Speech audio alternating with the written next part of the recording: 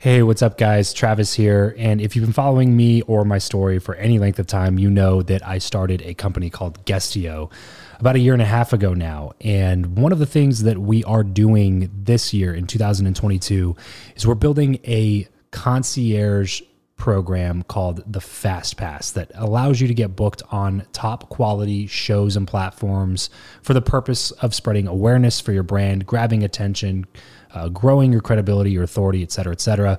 And so if you are listening to this right now and you are a 7-figure plus entrepreneur and you have a budget to bring in traffic, attention, credibility, authority to your brand, then this might be a really great program for you. Just head over to travischappell.com/10K. Why 10K? Because we guarantee in this program that you're going to be able to speak in front of 10,000 people within 90 days. Okay, 10,000 people within 90 days. Imagine getting on a stage in front of 10,000 people to share your message, your story. Well, that's exactly what we are doing inside of this program through virtual stages like podcasts or virtual events or YouTube channels or blogs. You name it, we are working with it, and we are trying to get you booked on those platforms. So travischappell.com/10X. There's a quick application there, and then right at the end of that application, it'll prompt you to set up a phone call where you'll jump on a call with me, and we'll talk through whether or not you're a great fit for this program. Please act fast on this. Do not wait, because we are only taking on 1 or 2 clients a week due to constraints with our team and the limited supply of high quality shows and platforms that are out there in the market. So if that's you and you're really wanting to explode your brand in 2022, head over to travischappell.com/10K, fill out the application, schedule a quick phone call, and you and I will chat really soon about whether or not this would be a great fit for you. Thanks, guys. Talk to you soon. Hi, this is Ron Friedman, author of Decoding Greatness. And if you want to build valuable relationships, you should be listening to Build Your Network with my good friends, Travis Chappell and Eric Skorzynski. If you're tired of the old way of networking, the business cards, the awkward conversations, and the aggressive pitches, but you know how crucial your network is to your success in life, then you're in the right place. Welcome to Build Your Network, the only top-rated show committed to helping you master content networking, foster real relationships, increase your authority, and build the network of your dreams. Listen in on conversations with world-class entrepreneurs, authors, thought leaders, and more as we deconstruct their best strategies for your success. So get ready to burn your business cards, ditch the name tag, and discover the new way to network with your host, Travis Chappell. All right, everybody, welcome back to the Build Your Network podcast. Ron, thank you so much for joining me on today's show. My pleasure. Thanks for having me. Absolutely. Well, before we get into what you're working on right now, I want to go back to early childhood because I like to get to know what made you who you are today. So tell me a little bit about middle school Ron. Like, what was life like? We're going to lose a lot of listeners. You want to go into okay, Let's do it. Middle school Ron. So I was born in, I have got to give you a little context. I was born in Israel, and I came when I was 7 years old to the U.S., and I was put in a Shiva high school, which for those who don't know, it's a very religious Jewish school. My parents were not religious, but it was important for them for me to be around other Jewish people. And I was an outsider for just about my entire childhood because the values that the folks I was around had and the ones that I had were very different. And in some strange way, I think that made me better because I have thicker skin in terms of I'm okay with being criticized and has allowed me to learn the value of taking risks because it's I feel like so many of us are taught that we need to fit in, and then it becomes harder for us to do the things necessary to be a successful entrepreneur or to reach out to people who perhaps were uncomfortable getting a no from. But I feel like that childhood experience, although uncomfortable at the time, probably made me a little bit more prone to taking risks. Did you feel that pressure from like family to fit in, being first generation American? Like, was it just fall in line, fit in, or was it something you just kind of subliminally picked up just from being around people? My daughter is 14 right now, and it is remarkable. Like, this is just something that happens to you as your brain is developing. And there's actually research showing that the part of your brain that is concerned with social relationships is a little bit ahead of your decision making, the part of your brain responsible for decision making. And so you'll do things that are just downright stupid in order to fit in, because that's the part of your brain that is so sensitive to reward. And so I think that's just natural part of growing up, is wanting to fit in. And I think it's that switch flips somewhere in early high school. Hopefully, hopefully Yeah, that right, switch exactly. flips. But yeah, no, that's really interesting. So what was kind of, I mean, you standing out, you're kind of an odd duck in the group, but what was kind of the goal for you as far as like moving forward? Did you have a path laid out in your mind for like, this is who I want to be? Absolutely. Like now it's kind of Yeah. out of place, but this is who I want to be kind of moving forward. So I grew up in the early 1990s, and so my heroes were Morrissey, Robert Smith from The Cure, and a little bit of the Pet Shop Boys. And so I was really enamored with music. And in fact, this is a good segue to the book, because part of what I think that gets people to assume that their initial like childhood dream is not for them is that they think they either just don't have the talent, or they don't feel like, to the extent that people know that practice is a big part of being successful, they don't feel like they don't have enough time to achieve what it is they need to achieve. And I probably gave up on that dream a little bit too soon, but it did lead me to some of the ideas that eventually became Decoding Greatness. Yeah, you definitely brushed on it. And one of the core things that you talk about is that the two things we always hit for people to focus on is talent and practice. Like if you're talented at something, pursue it, or practice, put in the 10,000 hours kind of mindset. But you've kind of picked up a third way, which is the premise for your entire book. So can you talk a little bit about what it means when you say decoding greatness? What does that mean for somebody? Yeah. So what that means is finding an extraordinary example, whether it be someone who's an amazing networker, or a book that you've written that has really resonated with you, or maybe a podcast that you really like, and learning what is different about that particular example that you can apply to creating something entirely new. So just to take a step back, the premise for the book is that there are two major stories we've all heard about success. But as you mentioned, the first story is talent, and the second story is practice. But the third approach, which is the focus of Decoding Greatness, is reverse engineering. And that just means finding amazing examples, working backwards to figure out how they were created, and then identifying strategies that you can apply to develop your own original work. Right. Yeah. And that's something that really resonates. And I want to circle back because there's a piece of this that I really want to unpack. But one of my favorite quotes is from Quentin Tarantino, who, if anybody has decoded greatness and made his whole career building on things that have come before, it's him. And one of my favorite quotes from him is, "Great artists steal, they don't do homages." And that's always stuck with me. And it kept coming to mind as I listened to you on podcast episodes, as I was reading things from you, watching videos from you. I felt that kind of vibe coming through, is like taking something that someone else has done, figuring out what made it resonate with you, what made it work, and then applying those principles within your own life. Yeah. I will say, though, that I'm a little uncomfortable with the word steal, because I don't think I think if you do steal and you just copy somebody else's formula, I think you're going to fall short. So just to give you an example, lots of people have tried to copy Malcolm Gladwell's formula, and lots of people have not succeeded in doing that, because it's a unique combination of Gladwell's background, his ability to find the perfect word, his storytelling style. And so there are a lot of books that you come across, they're like, oh, this feels like that other book, but it's just not as good. Yeah. And so in my case, there are certainly elements that I look to Gladwell for his expertise, but then I also make sure that I evolve that formula. Right. So one of the things you might notice when you read my work as opposed to Gladwell's is that Gladwell will take his sweet time developing the story, and it's because he wants you to develop an emotional connection to a particular character, and he is optimizing for emotion. He wants you to feel bad. So negative emotion in particular, you'll notice, is quite prominent in his work. Not all of his work, but a lot of it.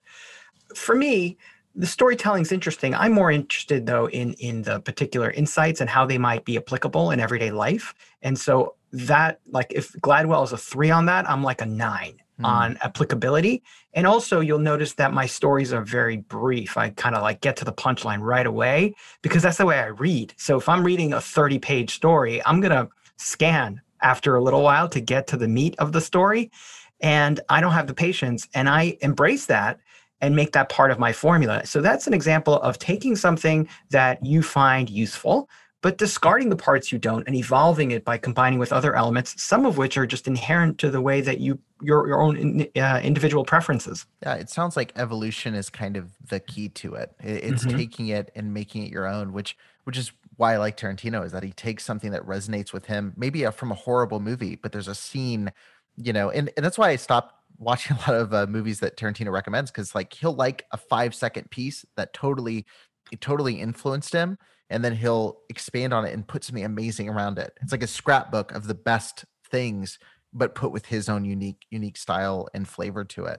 Exactly. And what I think is important to keep in mind is that even if you're not someone who's directing films or writing songs or writing books, there are still elements of this approach that are applicable to everyday life. So, for example, if you're someone who's looking to network, or you're someone who's looking to build your clientele, finding an email that someone sent to you that either led you to want to open or led you to want to click contains insights about what it is that has resonated there that you might be able to apply to another email or to another marketing campaign of some kind. So it's really about a mindset of curiosity and continuing to ask, what is it that makes this unique and how do I apply this to my work?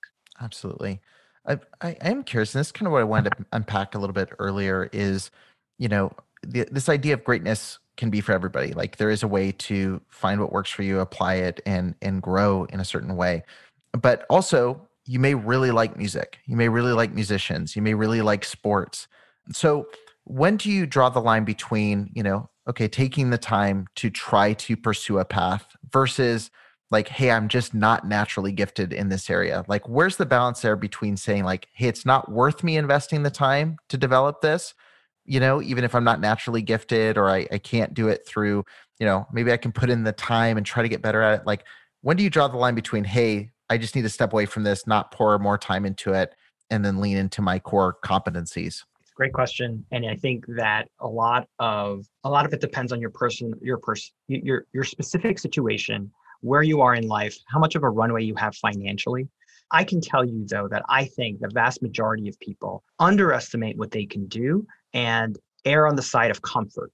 And my advice is to use one of the approaches that I talk about in the book, which is how successful businesses thrive by taking a lot of risks, and it's by diversifying and really developing portfolio careers.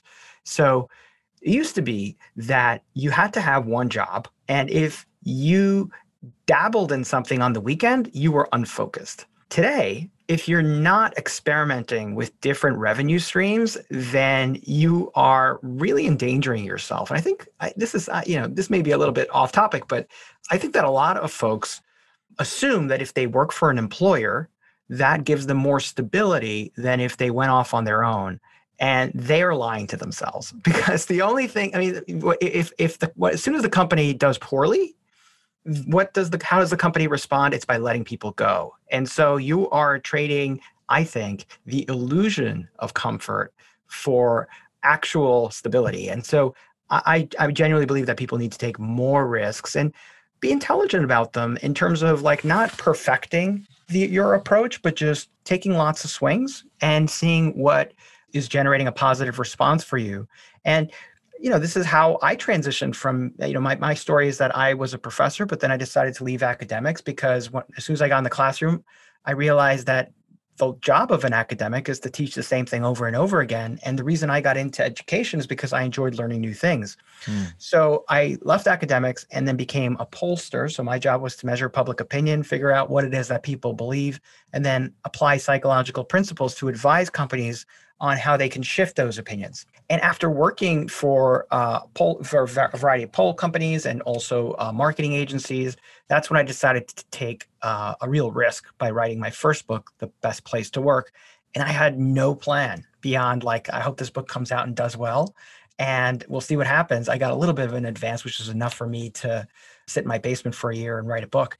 But not necessarily living well at all. But it was enough to feel like, okay, somebody's going to invest in me. Therefore, there might be something here and I better take this risk. And the way that I justified it to myself was thinking about how my kids would view this time in my life when I was older. So was it better that dad stuck with his job and we were comfortable? Or was it better that dad did something courageous? He didn't work out, but he tried. Yeah. That is such a fascinating approach. And I have a 4-year-old, and Travis has 2 kids, and we talk about that a lot because both of us are in situations where they don't understand yet what we do. Like my daughter knows I come up and lock the door and I'm working, but outside of that, it's a very blurry kind of nebulous concept of like, what does dad do? But I think about that all the time is like, if we want to teach our kids, follow your dreams, take the risk, do this, like how many of us grew up hearing that from people who were locked into a 40-hour-a-week job or 40-hour-a-week job plus overtime, plus a second job, trying to chase that stability, which is, as we've seen in 2020, anything could happen. Anything could happen that makes you get kicked out of that office or lose that paycheck. And I'll give you a question that was helpful for me to determine whether or not you're in the right position is to ask yourself, if your kid had your job, would you be proud of them? Or would you feel like they were selling themselves short? And if the answer to that is the latter, then it's time for you to take some risks. Wow. That's a really interesting question. And it's a hard question too, because there's a lot, there's a lot of layers to that, definitely. And but you know what, your worst case scenario is you go back to a job like you currently have. So it's not like you're going to be homeless. Like, right. That's the way to think about it, is like, what's the worst that could happen is maybe you're a little bit uncomfortable financially for a little while. But what about if it does happen? It does work out. Yeah. What's the upside? And the upside is limitless. So yeah, I don't know if you've seen it. There's a Jim Carrey clip that goes around. He was giving a commencement address and he's talking about his dad. And he says, my dad could have been a great comedian, but he chose stability and he chose to work this job. And, he did that for several years and then was laid off. And he said, what I learned is and he said it way better than I'm going to say it, but he said, you can have it not work out, not chasing your dream. Or you can have it not work out, chase your dream. So why don't you try chasing your dream? And it was like a really cool, it was a really cool statement. And definitely encourage people to listen to that clip because he delivers it as only a Jim Carrey could. But it's a really powerful thought. And like you hit it, this is a good mindset piece, is you hit this really hard, is that the worst thing that could happen is you have to go get a job. Like that's the worst. And that was a big shift for me because I was scared to take the plunge out of the 9-to-5 world. I was like, the worst case scenario is I go back and ask for my job. And also that's a lot of motivation to make it work because I don't want to go back in and go, hey, can you take me back? But it is like the worst case scenario is that you lose it and you go get a job and you build it back up and you try again. And we're now recording this in June of 2021. And given where the economy is right now, there's no better time to do this because, the job market is flush with jobs, and worst case scenario, 5 months from now, you just go back to what you were doing. That's your worst case, is staying where you are. 100%. This episode of the show is brought to you by Indeed. We are driven by the search for better. But when it comes to hiring, the best way to search for a candidate is not to search at all. It's to match with Indeed. If you need to hire, you need this platform, guys. I'm telling you, Indeed is your matching and hiring platform with over 350 million global monthly visitors, according to Indeed data, and a matching engine that helps you find quality candidates fast. Ditch the busy work and use Indeed for scheduling, screening, and messaging candidates so you can connect with those people even faster. And it doesn't just help you hire faster. In fact, 93% of employers agree that Indeed delivers the highest quality matches compared to other job sites, according to a recent Indeed survey. And look, guys, one of the things that I wish I would have used Indeed for is this matching service. You can search and search and search and search and search all day long, but to actually be presented with quality candidates, like hiring a recruiter for you that's presenting people that has actually done the work to vet them and bring quality people in front of you, that work by itself is the fact that it's done by a software instead of like a team of high quality recruiters is pretty insane. So they leverage over 140 million qualifications and preferences every single day, which is why Indeed's matching engine is the best one that you can use. It's constantly learning from your own preferences. So the more you use it, the better it gets at doing the job for you. Join more than 3.5 million businesses worldwide that use Indeed to hire talent fast. And listeners of this show will get a $75 sponsored job credit to get your jobs more visibility over at Indeed.com/Charles. Travis. Just go to Indeed.com/Travis right now and support this show by saying you heard about Indeed here on the podcast. Indeed.com/Travis. Terms and conditions apply. If you need to hire, you need Indeed. So you touched a little bit about doing the polling with the companies. And it's funny because in a way, these two books on the surface look very different. Like one's very focused on corporate environment, one's focused on personality. But the personal desires and things that we have all play into what makes a good corporate environment. So like really there's not that big of a bridge between the two concepts that you're talking about. Like they feel really like sister projects in a way. Did you feel that as you were writing, and did your last book really inform how you addressed all these topics in the new book? Yeah. So let me just say a little bit more about the first book, because I don't know how many people knew about that, because it really was kind of specific to organizations. And so the book was called The Best Place to Work, The Art and Science of Creating an Extraordinary Workplace. And that book came out of my experience of going from academics to working in the real world. So it's kind of like the psychologist meets the office. And so it was all about the huge gap between what it is that we taught in the world of academia about how people can be more motivated and creative and productive, and how most organizations actually operate. And there's a massive gap between the two. And just to give you an example, like the employee of the month, right? Like, I don't know if you had that where you worked, but I did. In my marketing agency, we had an employee of the month award. And the person who got that got to park at the spot that was nearest to the door. It was ridiculous. And what you find when you look at the research on this is that when you have an Employee of the Month award, what it does is it creates an environment where people are competitive with each other because they want to win that award. And so you're undermining the actual working environment by instituting that type of award. So anyway, that's an example of one of the many follies of organizations. And so that book took over 1,000 academic studies and translated into plain English so that regardless if you're a CEO or just someone starting out, you had access to the latest science. But there was something missing in that book. And what was missing is that even within the best organizations, there's a wide variety of performance levels. Some people are top performers, others are not. This book was about what are top performers doing differently. And so I started off by looking at a lot of the biographies of folks like Steve Jobs and Malcolm Gladwell. I looked into a little bit, Judd Apatow, people like that. And what I found was that they were not just relying on practice and talent, they were also reverse engineering.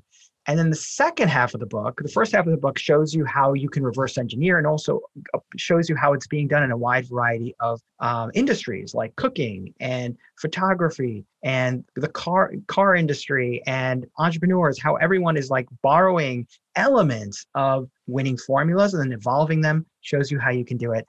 And the second half of the book is about bridging the gap between your vision and your ability, meaning that once you've gotten good at decoding greatness and figuring out what the formula is for applying a winning approach, you're still not going to necessarily be good at it, because even though you have a vision of what you're trying to accomplish, your execution will be lacking. And so at least at the very beginning, until you get good. And so the second half of the book is all about the science of skill building and how you can learn new skills faster. Yeah, let's start with that first point of actually choosing who you want to decode. Like how do I pick the person that I want to, if you call it copy work, like how do I pick the person that I want to, follow their steps? Like who do I want to unpack? So first and foremost, like how should someone identify? Because it may be someone sitting there in an industry going like, there's so many people I could follow, so many potential, trails to take. How do you first identify someone that you want to, figure out how they did it?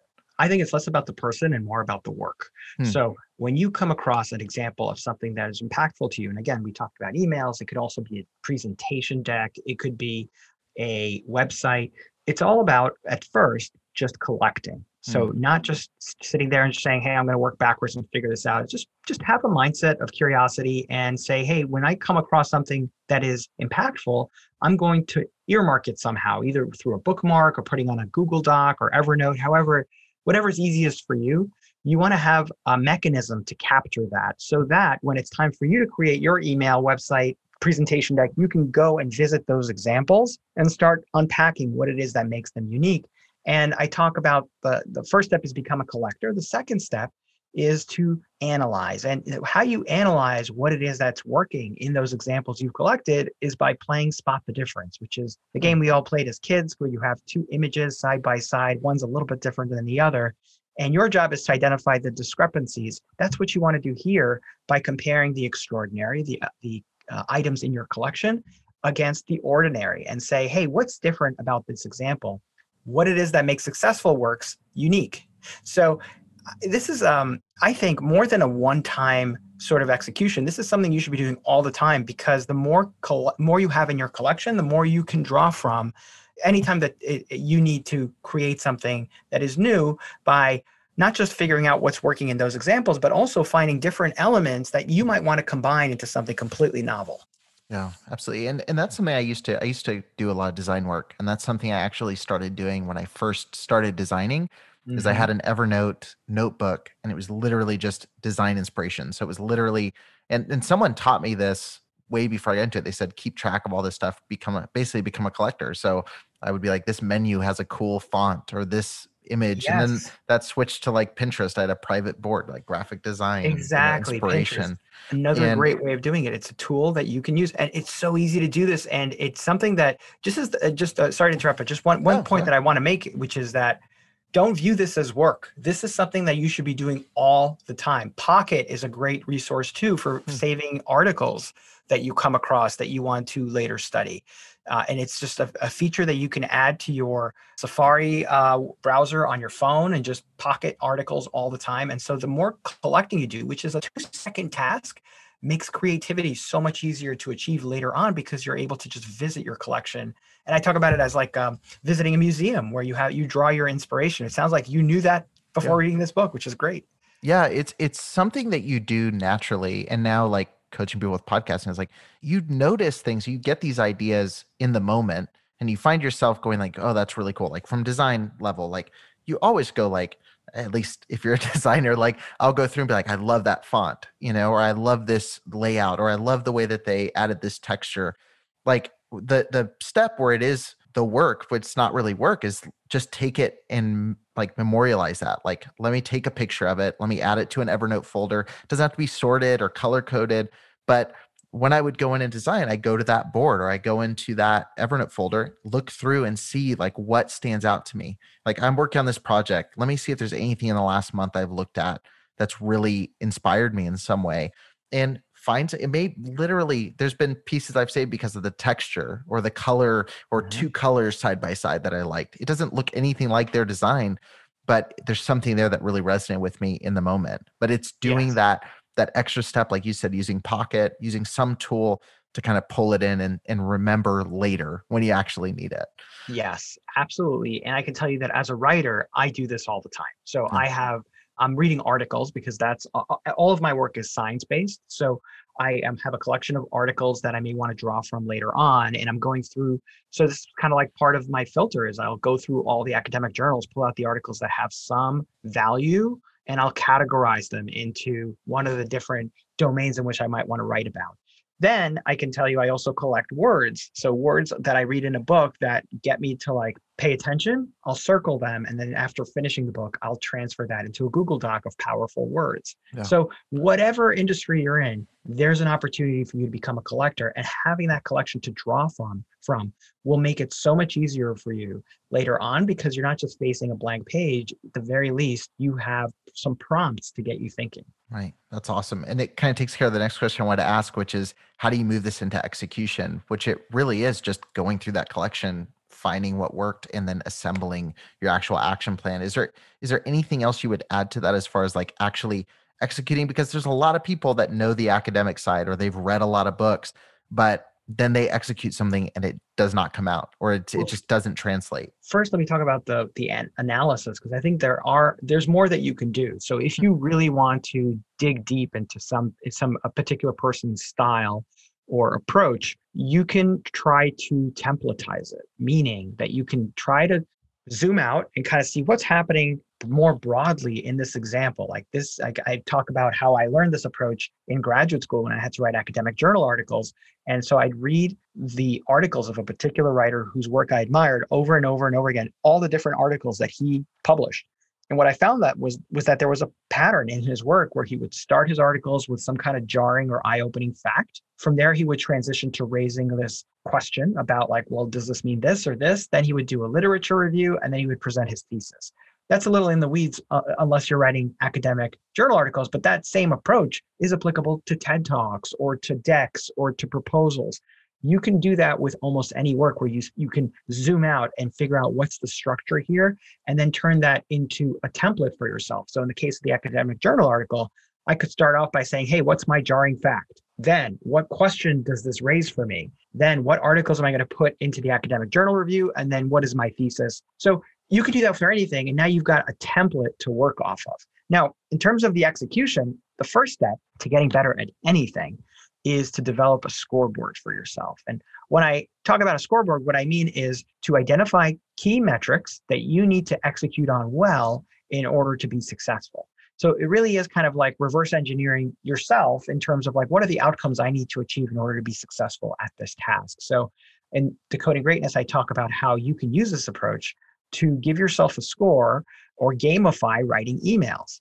And so a well-written email might take the form of something like this, particularly if you're writing to a new client or a client who you're trying to build a relationship with. Starting off the email, not with whatever it is you need to ask them to do, but starting off by bonding over some non-work related task. Like, hey, did you catch the Red Sox game last night? I couldn't believe that, blah, blah, blah. Whatever it is that you have a connection on, then moving towards asking for the thing you need to ask for, then explaining why it's helpful to them that they do what you've asked them to do. And finally, the last step is talking about some other non-work related things. So now you have the email kind of like sandwiched in more relationship building activities.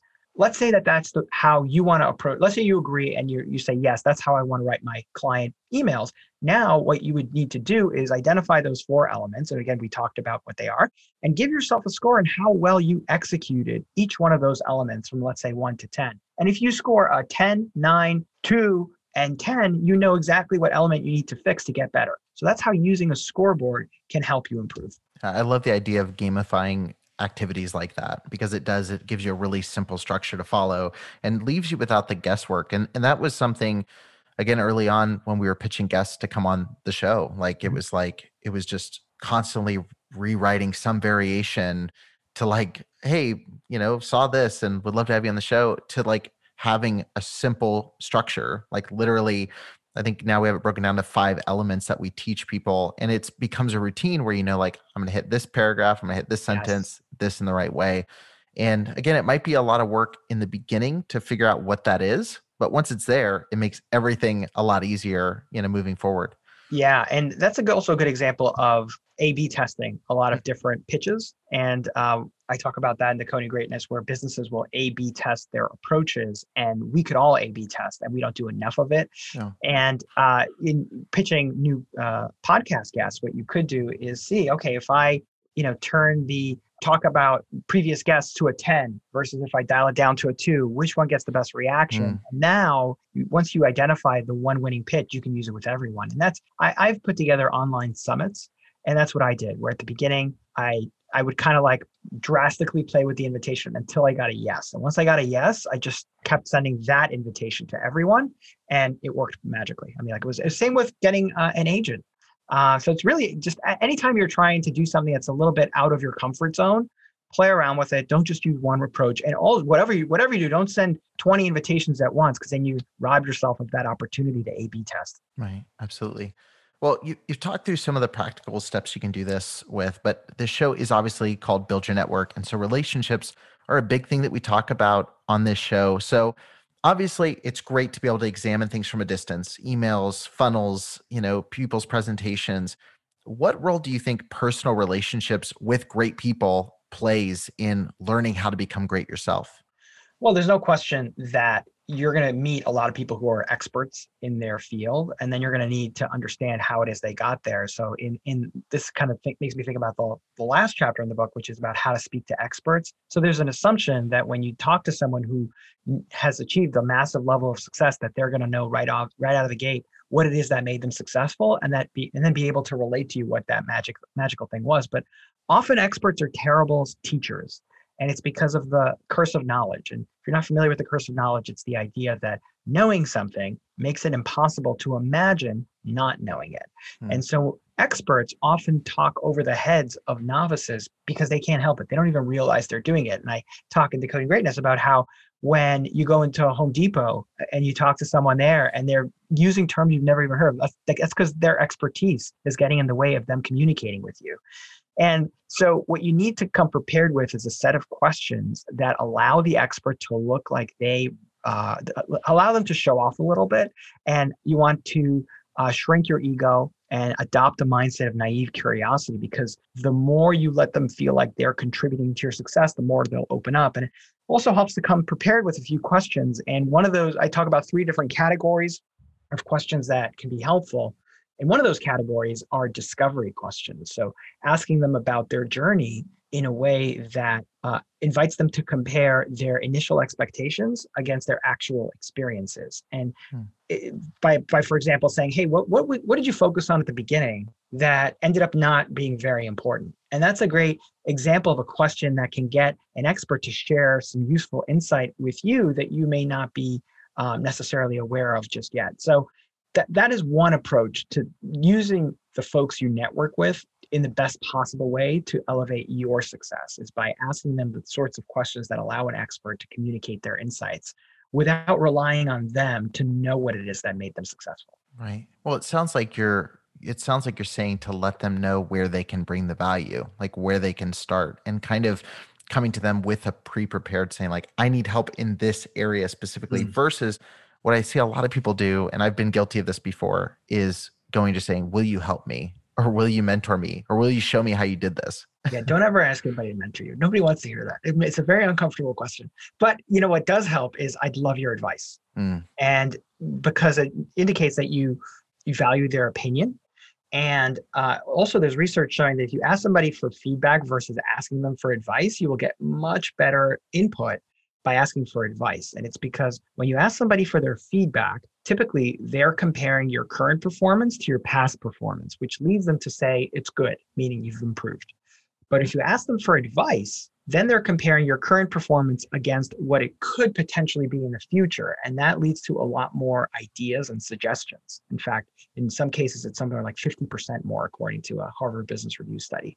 So Harvard Business School, rather. So the point is that couching your request in the form of advice can actually be really valuable. And people really love to be asked for advice because it just puts them on the pedestal and makes them feel like you recognize their expertise. I'm curious because obviously you're a psychologist, so you can kind of speak into this. It's amazing how changing one word can change the response that you get. And one thing too that I've noticed with a lot of people is that when you ask them, and I've noticed this for me, like I'll ask somebody a question and I will feel like they're couching what they really want to say so as not to hurt my feelings. Even if I'm asking them like, hey, tell me honestly, what do you think about this? Is that the best way to ask somebody to give you honest critiques or honest advice? Because a lot of times, especially with somebody who doesn't know you very well, they're going to play a little bit of the, I'm going to be nice to you. I'm going to couch this and not really get to the meat of what you need to change. So how can you, as an asker, get someone to give you completely honest, kind of ungated feedback? So this is a topic I address in the last chapter of the book on how to train people around you to give you good feedback. Because as you point out, in many cases, you will get sugar-coated feedback, which isn't helpful because people prefer, given a choice of giving somebody honest feedback and saving the relationship, most people would prefer to save the relationship. So your job as the asker is to frame the question in a way that points people to things that you perceive as falling short. That's one idea, is be really specific in your question. So don't just say, hey, what do you think of this memo? Or what do you think of this email? Say, do you think this email, the opening in this email is engaging enough? Now you've given them a lot of specificity and they can actually tell you what they think, because part of the difficulty of providing feedback is you don't know where to start. But if you give people the specificity that you, particularly for things that you think are lacking, that can be helpful. The other thing I would suggest is to make it easy for them to give you negative feedback, because that's what you need in order to improve, right? Positive feedback doesn't help you improve. Negative feedback helps you improve. So there's a great a story in the book about Mike Birbiglia. And when he does his performance for friends and he wants their feedback, he doesn't say, hey, what did you think of this? He says, when were you bored? So he's not asking if you were bored. He's asking, when were you bored?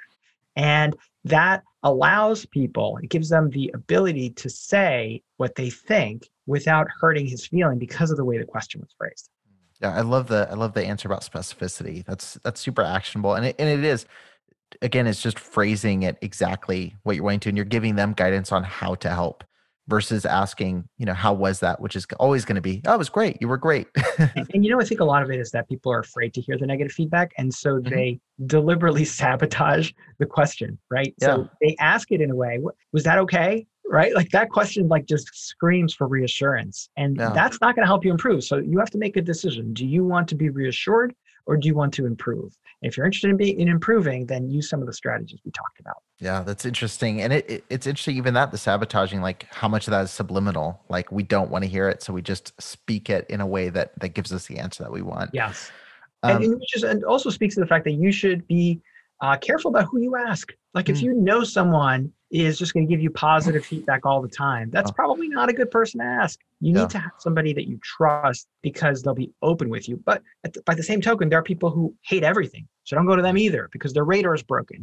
So you want someone who you can trust because you've seen their opinions help others before, and you can ask them. And also, you also want to make sure that you have more than one person. This is kind of like polling. There's going to be noise when you speak to any particular person. They're going to have their own opinions that are going to influence what they think of your work. And so by gathering multiple points of view and looking at the overlapping commentaries, meaning that if 3 or 4 people point to the same thing, then you have an issue. If one person out of 10 points it out and you don't agree, you can ignore it. Right. Yeah. And also that's where it comes into talking to experts too. That's one of the best piece of advice I got from one of my first mentors was I was doing videography work, and he was like, it doesn't matter if your mom says that your videography work looks good. Like, what do other videographers say? Or what do people who've worked in this industry? Because they're going to actually see where there can be improvement and where there's areas you could be doing better. Like the people that love you and are supportive of you are great, but what do the people that are actually experts in that field have to say about your work? Yeah, and I can tell you that probably the most gratifying thing as a writer is when other writers email you to say, hey, that was great. Because then it's, someone who's an expert who does the same thing as you. And so you're going to be careful about who it is that you pull for your input. And a lot of times it's people who are not very valuable as a source of information, unfortunately. Right. Well, I got to ask you this question. We ask everybody that comes on the show this exact question, and I'm curious to hear your feedback. Do you believe that who you know or what you know is more important, and why? I'm going to give you a political answer, and that is that what you know will help contribute to the quality of your work, and who you know will contribute to the commercial success of that work. Can you expand on that a little bit? Yeah. So I think a lot of people confuse commercial success with quality work, and it's not the case. I mean, there are a lot of very successful movies, very successful musicians, very successful books that don't necessarily contribute much more than their competitors, but they happen to have the right pathway to reaching more people and for whatever reason became more of a success. And so I think in many cases we look at the commercial successes and we say, oh, that's the mark of greatness because that was so successful, that must be amazing. And by the same token, we ignore comparable works that didn't achieve that same level of commercial success. And so I just think that we need to be a little bit more sensitive to what we as individuals find to be impactful and use that as our radar rather than sheer success. And in terms of network, I mean, network is obviously the way to meeting great people. I can tell you it's interesting from personal experience now with this book, a lot of getting on podcasts is being introduced to the podcast host. No. Huge amount.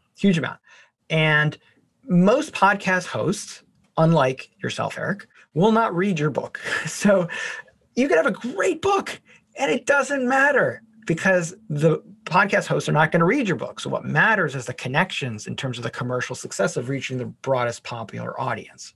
So does that make sense? So the work, it's like I could write a really bad book, but know a lot of hosts and probably achieve more success than if I had written a really good book, but didn't know those hosts. Right. What percentage would you say you devote to both then in that case? Because you obviously want to be at the top of your game and like putting out good work, but you also want to spend time developing the relationships to get on podcasts or to do a book tour. So what, I guess, percentage or breakup of time would you devote to those activities? In an ideal world or in my particular case? Well, let's talk your particular case. I'm a horrible networker. So that is not because I feel like my time is better spent creating something useful for other people. And I feel like just connecting for the sake of connecting, I don't know, it bores me a little bit, but I'd be a lot more successful if I did that better. I can appreciate that. And maybe it's just selfish. Like I'm doing well enough. I'm happy with it. I'm just going to continue doing my work. And I feel like in many cases, it's interesting because I work with a lot of organizational clients, but I also have a lot of friends in the online world. And in the online world, what I find is that most people who are really successful in that online world will be like, if we're talking about like the breakdown, it's like 95% networking and 5% content creation, because you can always hire somebody else to do the content creation for you, but you can't hire somebody to network for you. So I think that is when you look at the folks who are earning at the highest levels, the rainmakers, they've really optimized for networking. That's not me. I'm comfortable with that. And I feel like if I do meet people, they tend to like me. I do well with it, but I don't make it a focus of like trying to curry favor. It's not something that I enjoy, for better or worse. Well, cool. No, I think that's a really interesting answer. And it's been it's different. It's one of the first times I feel like I've gotten an answer like that to that question. Because I've had people that say, "Oh, it's what you know," and obviously the majority of our guests are going who you know. But I think it's interesting talking the conversation of quality of and what success looks like for you, like individualizing success for yourself and defining it. Yes. And it comes back to the scoreboard principle, which we talked about earlier, which is like, what are you optimizing for? And I'm optimizing for legacy. I'm not optimizing for financial success in the short term. And so I'd rather write a really good book that sells for years and years and years, as opposed to spending all my time networking, hiring a ghostwriter, having a book that pops on week one and then disappears. Right. Well, look, as we kind of wrap up, I want to move us into our random round. So we're going to ask you some random questions with some really quick answers here. First off, what profession other than your own do you think it'd be fun to attempt? How long do you have? I'm always interested in other things.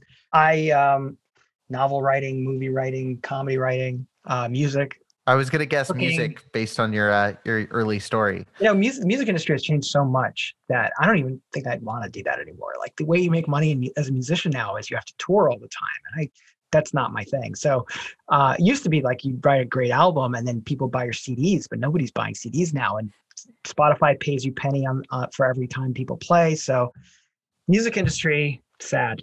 Sad what's happened, because I think we're losing some really talented artists who don't want to tour. Right. If you could sit on a park bench with anybody, past or present, and talk to them for an hour, who would it be and why? I feel like this is an answer a question I should have anticipated. Anyone, I think I'm going to say two people, which is four people rather, my grandparents, all four of them who are no longer here, because when you're a kid, you're an idiot. And you don't appreciate that your grandparents have wisdom, and you don't ask them the questions you should have asked them. And by the time you realize that, it's too late. Right. What would be the first question out of your mouth? Where have you been? How'd you get here?